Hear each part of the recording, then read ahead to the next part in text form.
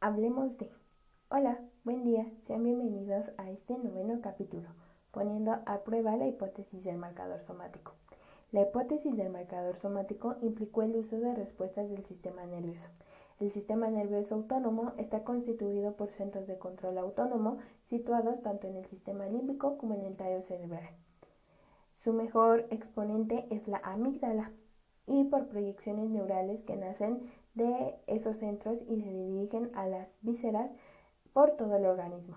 Los vasos sanguíneos de todas partes, incluso los situados en el espesor de la piel, el más extenso del órgano del cuerpo, están inervados por terminales del sistema nervioso autónomo.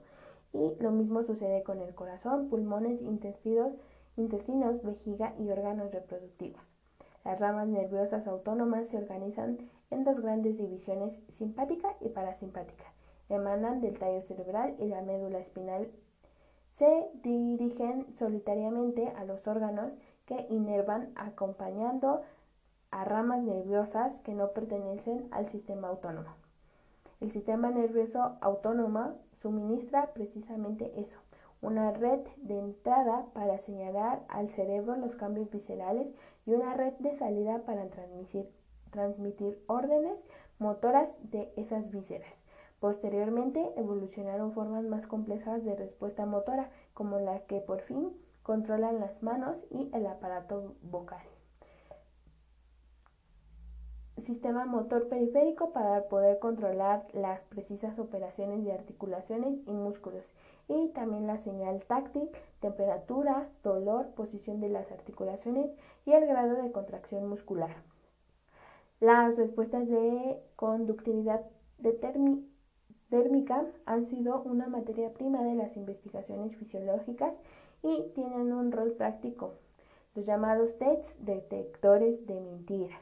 Estas pruebas intentan determinar si los individuos mienten cuando se les induce a negar que conocen un objeto o persona determinada, lo que hace que involuntariamente se produzca una respuesta de conductividad en la piel, y así determinar ante todo si pacientes como Elliot aún pueden generar respuestas de conductividad térmica.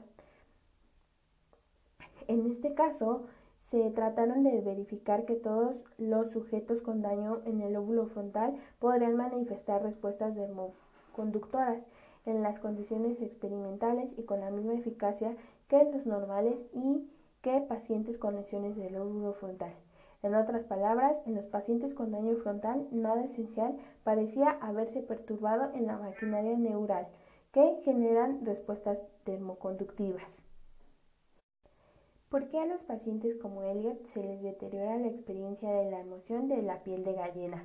Los sujetos sin daño frontal, tanto como los normales, como los que tienen lesiones en otras áreas del cerebro, generaron abundantes respuestas termoconductivas ante las imágenes inquietantes, pero no ante las basales. Por su parte, los pacientes con daño lobulofrontales no produjeron ninguna reacción dermoconductiva. Los pacientes con lesiones frontales fueron incapaces de generar reacciones termoconductivas ante las imágenes perturbadoras, un estímulo dado evocado. En la imagen de los sujetos frontales, abundante conocimiento de la situación presentada. Sin embargo, a diferencia de los sujetos de control, los pacientes con daño frontal no generaron respuestas dermoconductivas. Para seguir poniendo a prueba nuestras hipótesis, el marcador somático se les presentaron a los pacientes que no tenían manera de calcular su precisión de ganancias y pérdidas.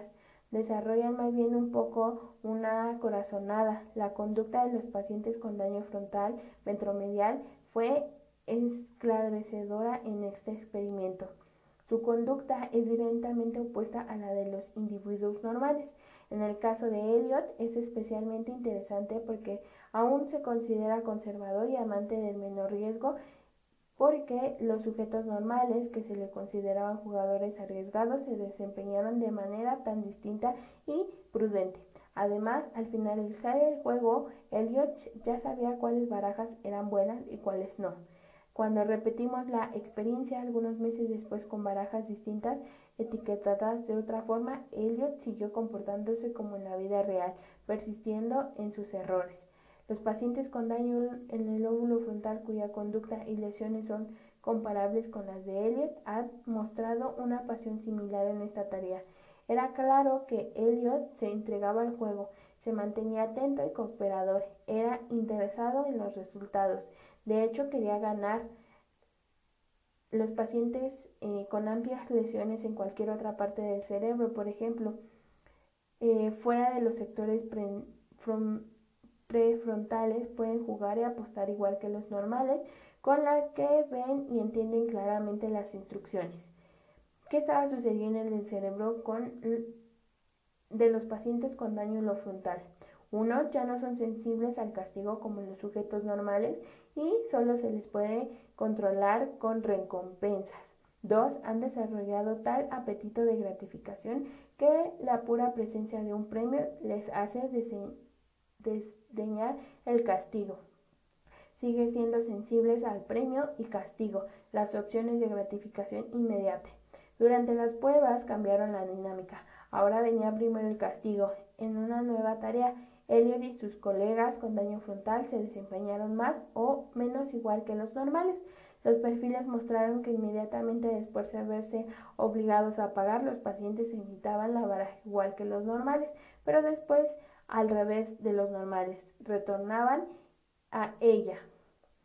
Esto sugiere que las personas con daño frontal sufren de una exageración de lo que puede ser una tendencia normal básica, querer ahora y apostar al futuro, pero la condición es una miopía ante el futuro.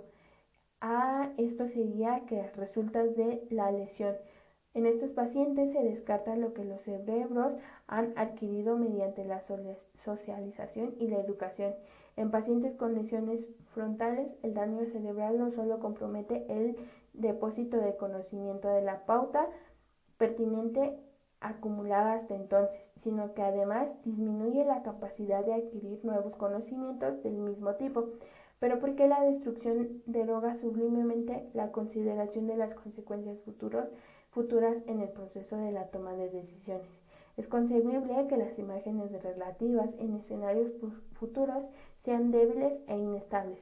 En términos neuropsicológicos, esto equivale a decir que la memoria operativa o los mecanismos de atención ya no funcionan bien para imágenes relativas al futuro.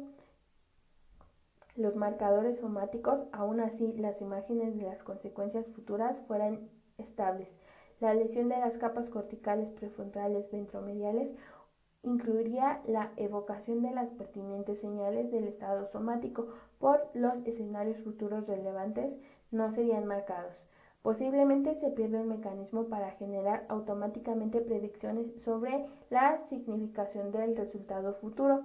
El factor decisivo es la activación de estados somáticos pertinentes, pero también sospecho que el mecanismo estado somático actúa como vigorizador para mantener y optimizar la memoria operativa y la atención sobre escenarios futuros.